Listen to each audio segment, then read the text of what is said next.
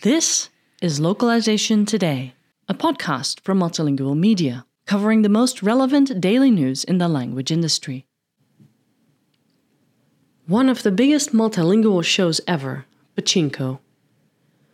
On March 25th, the first season of Pachinko, for which Kang Lo serves as an executive producer, will arrive on Apple TV Plus in a vastly different landscape and in 3 languages. Television shows from around the world, including South Korea's Squid Game, the Paris set Lupin, and the US-Mexico drama Narcos Mexico, have found rabid audiences on Netflix. These shows have proved that, contrary to decades of conventional Hollywood wisdom, viewers are willing to read subtitles and eager to consume global stories centering people of color. While Pachinko could ride this larger wave of global representation to success, the show is still a precarious risk for Apple TV Plus and its filmmakers.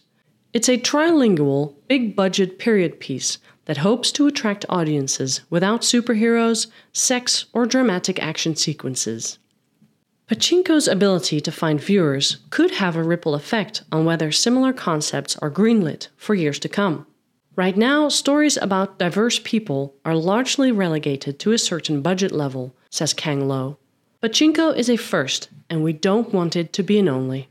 Pachinko is the second novel by Lee, who is Korean-American and, several decades ago, became fascinated by the struggles of Korean immigrants in Japan in the 20th century.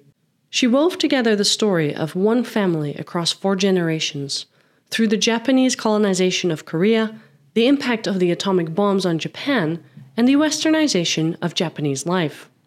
The main character is Sunja, who is born in the early 1900s and stoically absorbs the suffering of everyone around her as she perseveres through one crisis after another.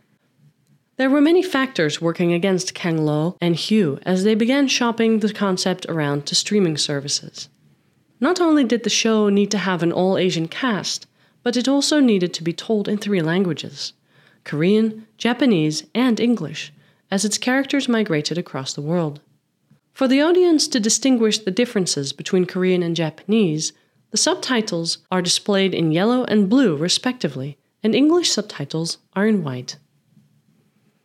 This article was written by Anne-Marie Colliander-Lint and originally published on multilingual.com on March 22, 2022.